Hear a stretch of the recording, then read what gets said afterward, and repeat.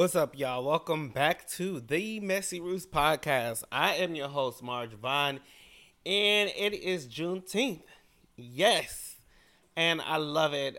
Super amazing. And then yesterday was also Father's Day, which for those who celebrated, yes, in the States, right? I think some people even outside of the States celebrate as well. And then this week is also my birthday. A lot going on, right? A lot of celebrations. But I think like that's what's so really cool about this episode. Is the title of it is right. The son of the hustler is born.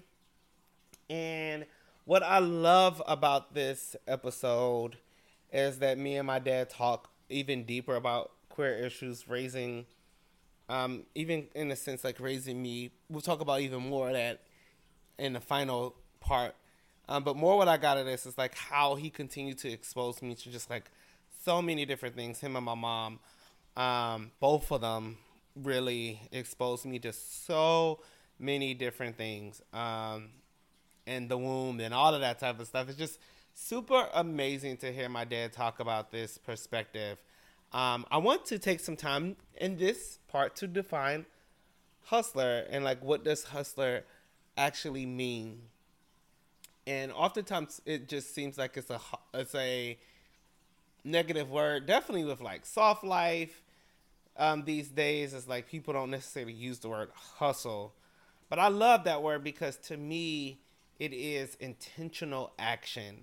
It is actually like targeting your purpose and actually going for the things that you know that are actually meant for you.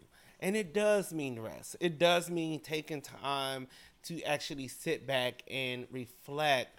But a hustler is somebody who sees it and continues to go forward regardless of the adversity that they face. And so you're going to hear that adversity in this third part of the Messy Roots podcast. And I really want you to take that all in. We are all hustlers. We are children of the hustle. I am a son of the hustle, and a hustle is born. I'm excited for y'all to listen to this one. Enjoy.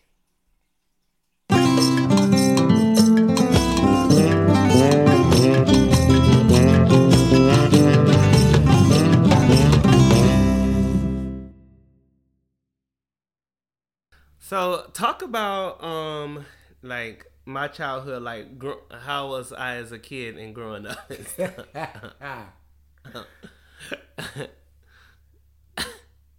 Well, one of the things, it was just well, we were taught that you talk to a child into the womb, and I think you had the love for music and talk because while your mother was pregnant, she was going to choir rehearsal. So that helped develop your love for music and your love for the piano. And we read. But I didn't stay with the piano, unfortunately. I know. That was one of my dreams. I know. Man, you used to. Man, Yeah, let me tell you, your childhood. Man, I wish I could. Yeah, I used to pay for piano lessons and everything. You had to play everything. the pianos and stuff, and man, and you used to sit down at your little piano. I got a video somewhere. I wish I could find of you sitting down. Man, you used to do stuff, man. That, you used to make up songs and be at your piano playing, and I would just go in and just start singing with you, man. Oh man! I actually do remember those because I had a small piano. Yeah, the small, the little brown. Piano. Yeah, You used to stomp them down. Yeah. Piano and stuff. And that's why you got later on. That's why you had piano lessons. Yeah, because you developed that love for the piano. Huh. And so, one of the things what I taught was, and I taught you was, education was the key to freedom, and only way you're gonna be free, you have to have an education. And so, therefore, you don't decide for a child; you have to expose them. So I don't know, and I used to always tell you, I don't know what plans God have for you, but as a parent, it's my responsibility to expose you to as much things that I can as possible, and then allow you to choose. Yeah, no, I was able to get into a lot of different stuff like art and camp. different everything, camps whatever and stuff. interest. Yeah. Your uncle was an artist, Mm-hmm. and when you would see your uncle's artwork, Mm-hmm. the next thing and you started drawing. Mm-hmm. And writing books and stuff. And because Yeah. you wrote books, man. But one of the best things I like was you had your toys when you were, I can't recall what age, but we were labeling over off when we were staying up on Grovewood. Uh-huh. This is one of the things that you did. This is how we knew that you were going to be a businessman. Oh yeah. You had all your toys, right? And you wanted me to buy you some more toys because we loved the little cars and stuff, Uh-huh. the Matchbox toys and stuff. Mm-hmm. And I told you, I said, "Well, Mario, you got enough toys. If you want, I don't know how. If I told you go make you some money or whatever, I said, well, what you did was you took your toys and you sat outside with your toys and started selling your toys to make you some money." So you could go make some more. And I had employees too. You got so good at it. You hired your sister and a couple of your friends selling your toys, and you paid them, and you had money. We knew then. You just used to do remarkable stuff, man. It was just so natural. Mm-hmm. And you put on plays. I'll never forget when that time when me and your mother sat down. And I don't know what made you put on the play. You and your sister, boy, you put on the play for us. We just allowed you to be free and experience what you wanted. I know, that is so true. And your memories. And then we always took you places, and we made sure every year as a family we took you somewhere, so you got to see things, and so you wouldn't be the commercial Merrill Lynch, no boundaries. So therefore, how could I put boundaries on you? The only problem we had was you always kept a messy room. I know. You always kept a messy room, man. And I wanted to kill you about your room, but you would always come back when I would say something to you. You would always come back and say something to me that made sense and it was logic. And when your room would be messy, and your mom was like, "Well, what you gonna do about his room?" And when I came in there, I told you, I said, "Mario, man, come on, man, what about your room, man?" You said, "My room is the only place that I can be myself. If I can't be myself in my room, then where can I be myself?" And I walked out. I mean, that's good. And that's what I told your mother, and I never bothered you about your room. Yeah, I never did. Nope. And to this day, you still keep a messy I still do. bedroom. I do. Everywhere else in my I'd be house like, "Oh could my be God, clean. this grown ass Now man." it's my closet. My closet is a mess. My bedroom is nice, but my closet is not good. Yeah. That's your phone. Yeah. Well, that's fine. We'll just let it play out. Sure if it ain't your boy. Yeah. So like that to me was good. The juvenile, when you was a boot camp sergeant, and you would take me and my sister there, but you trusted them. But talk about like you being at the, a boot camp sergeant at the juvenile detention center, because that was big. Yeah. What happened was one of the things.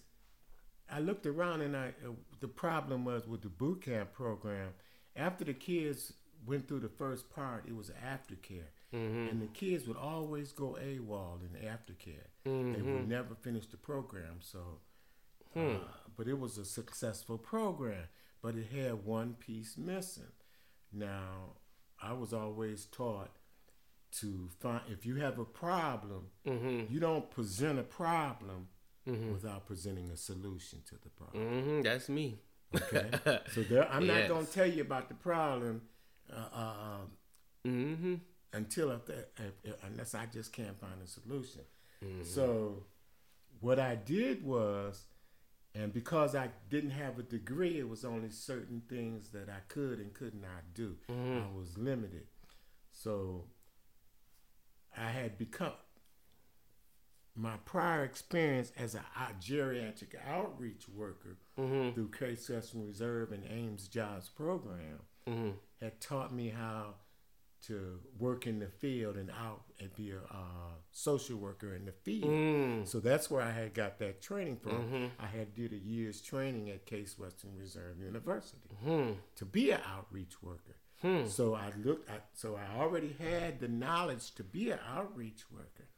So I said, how can I reach these kids that refuse to come back in here? So I said my little prayers, and God said, you're going to develop your own program. And this is what you're going to do. You're going to go out into community and meet with the kids. Okay? So that they could stay and connect with the program. Right?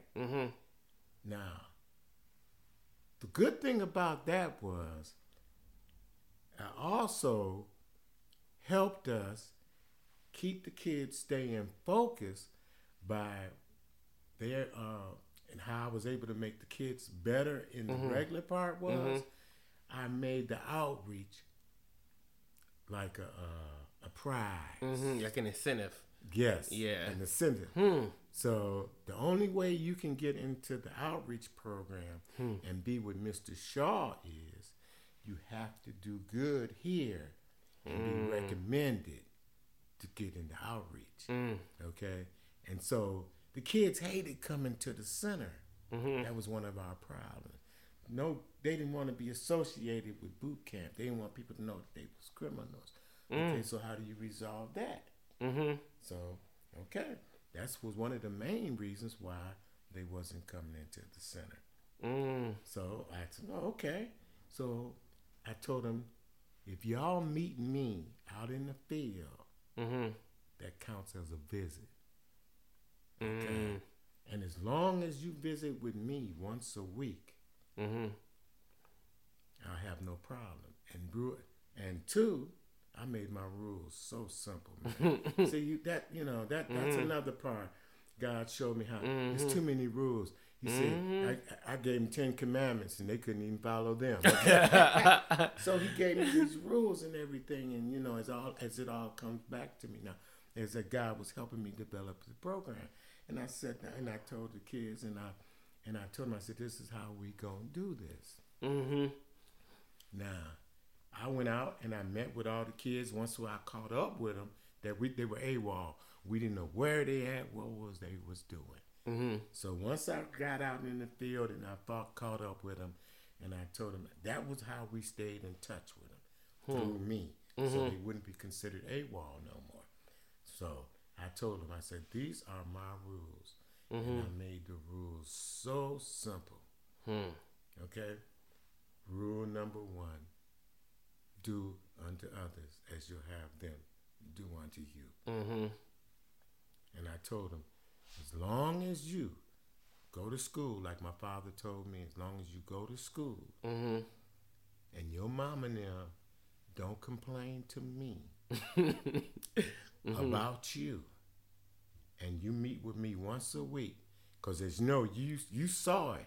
You saw how the program worked. You would be out in the streets with me, and we'd be having a good time, and a kid would run up to me, Mr. Shaw, Sergeant Shaw, Sergeant Shaw, this is hey, and I told him, I don't care where I'm at, if you catch me out in the streets, that counts as a meeting. So therefore, the kids were looking for me. I wasn't looking for them. That's interesting. That's really cool, though. Because you saw. Yeah. And they was rehabilitated. I saw like how and then I got they would work at different restaurants. And they saw how I lived. They saw how I was. They saw how I was a hustler because I never stopped hustling. And like I told them, y'all just hustling the wrong thing. And I showed them how they were businessmen. And I showed them how that as long as you go to school and become responsible, that's how I got the 4 R's. There's rules, roles, responsibility, and respect. And see, the kids, first of all, the biggest problem is kids don't understand their role in life. Once you explain a child's role, and I will tell them, your role right now is what? You are a student. Your responsibility is what? To get an education. See, that's what you have. And learn how to become independent and not dependent. And I got that from my mother. My mother taught me, I'm teaching you how to be independent and not dependent. The only person you're supposed to depend upon is yourself and God. That's good. That's good, yeah. And then that's comes with, that was your role. That's your responsibility. What is the role of a child? To get an education. Learn how to keep his room clean. Learn how to have fun. That's your role, okay? You don't understand what your role is. You're trying to be grown and all these other things. That's not your role. No, that's Learn your role. And just stay as a kid. Stay as your kid. I Enjoy tried to life. stay as a kid as long as I could have. It's a role. It's a one-tank trip. You only have one time to be a child. You have the rest of your life to be grown. And once you explain that to a child and they see that and they realize, hey, man, right now you're not responsible for nothing. No lights, no gas, no phone, no house, no car, no. Come on, man. You got your best life and you don't even know it. Yeah. That's good. You know what I mean? Yeah. Enjoy your life. The rules, and respect. Okay. Well, first of all, you don't respect yourself. Because if you did respect yourself, you'd be getting an education. Okay? So that you could be somebody and treat yourself good. 2, you're not even taking care of your body. You don't go to you don't eat properly. You don't sleep properly. You don't feed your mind. You don't feed your body. And you don't feed your soul. You're all out of whack. That's real. Yeah. So and that's your responsibility. Yeah, that ends up being our responsibility. Yeah. So you saw me grow up, and then I went to college. You took me to college too, right? One of the good things about Collinwood was they had the stars. Yeah, I went to Collinwood too. Yep, the stars program. Yep. Our friends had this. This is how we was. I went to Collinwood. My brothers and sisters went to Collinwood. Your mother went to Collinwood. That was tradition in our family. Everybody in St. Clair, up in that Rugby area, we all go to Collinwood. Okay. And that's just how it was. We went to Collinwood. Now, well, I just had a flashback about you in school, man, with the stars program. That's how you got introduced to college. Yes. Okay. Yeah. You got introduced because I went to summer camp with the stars program. Through the stars program at John Carroll University for 1 week. You got to live. It was Notre Dame. It was Notre Dame. Yeah. Ah, okay. Yeah, Notre Dame College. It was Notre Dame. I mean, it's you did something at John Carroll. I don't remember something. Okay. See, I had you in so much stuff. Okay. But Student Teachers Achieving Real Success Program. And that's how there I got into education. But I saw you in education role with the juvenile detention boot camp. So, and the Head Start. You did Head Start. But I don't remember Head Start. My mom remember when you was in Head Start. That's right. And I used to work with, I was an assistant teacher in the Head Start program. Yeah. So it was in our blood. And social work was me and my sister's blood too. Right. Didn't even know. Because my aunt Carolyn, God bless her soul, she just passed.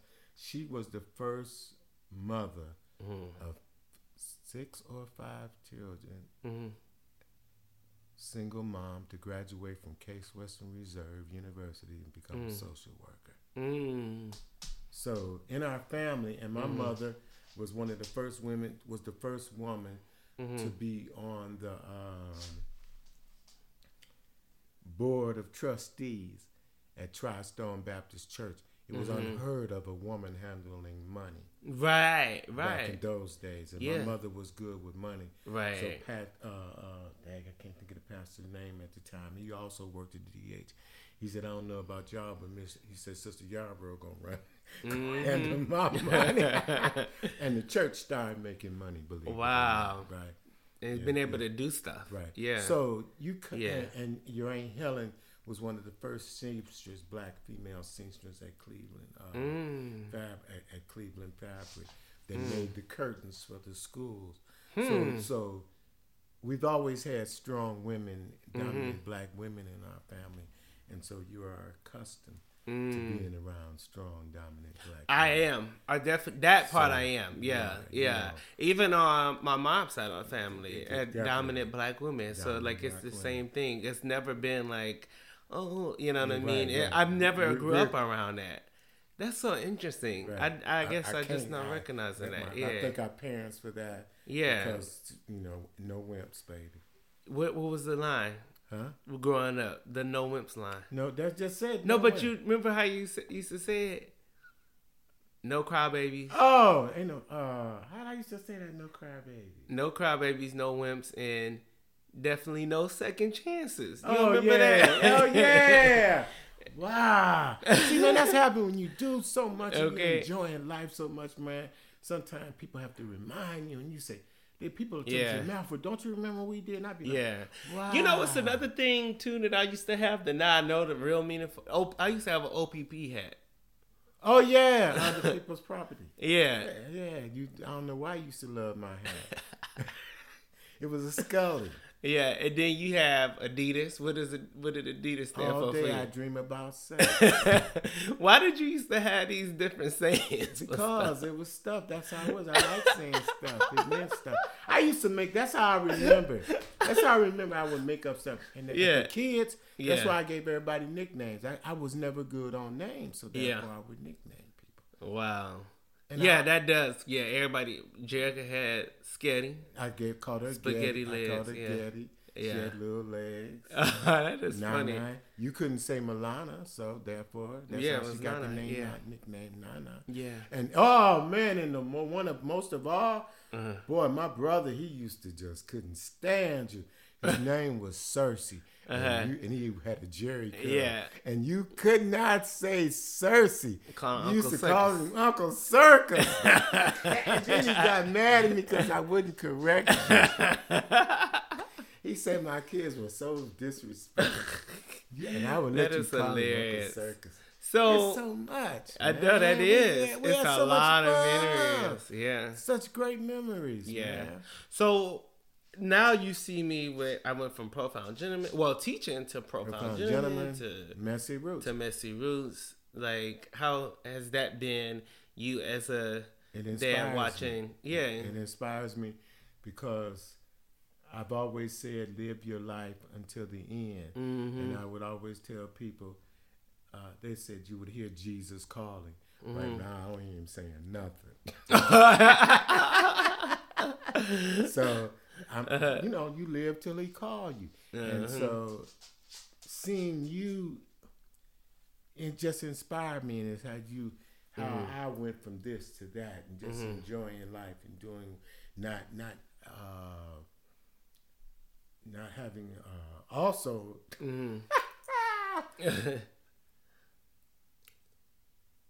one of the things was also that I remember was not only being versatile, you did not want to be branded as one thing. no, And yeah, I never wanted to be branded.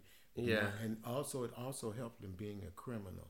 It really did. Because being a criminal, I never stuck to one thing. I always changed. The police would always say, your profile.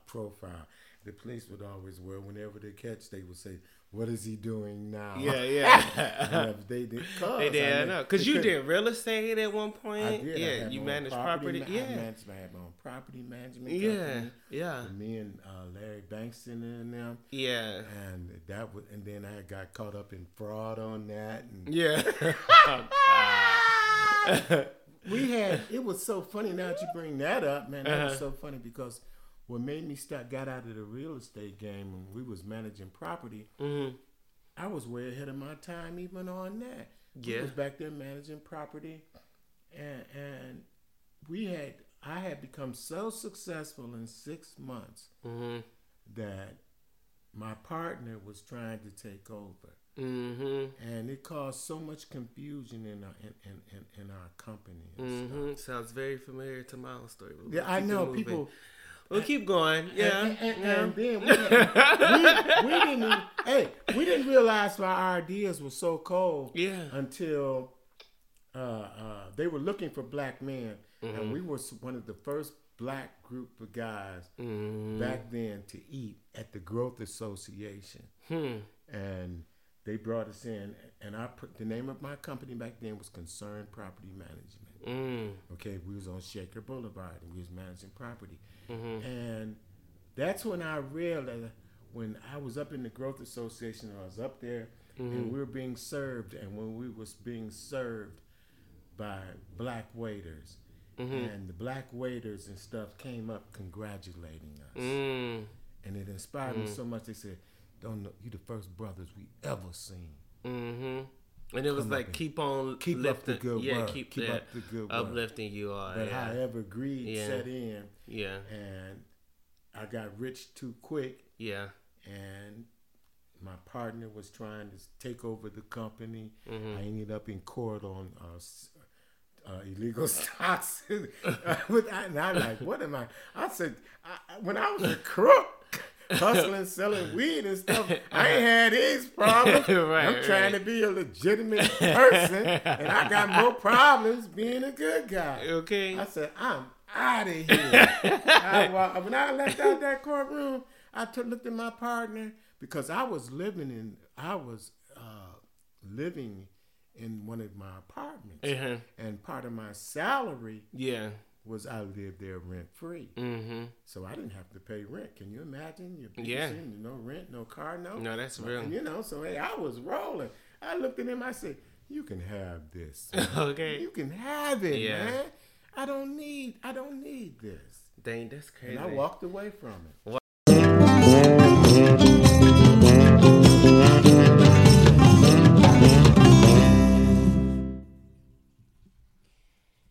Wow.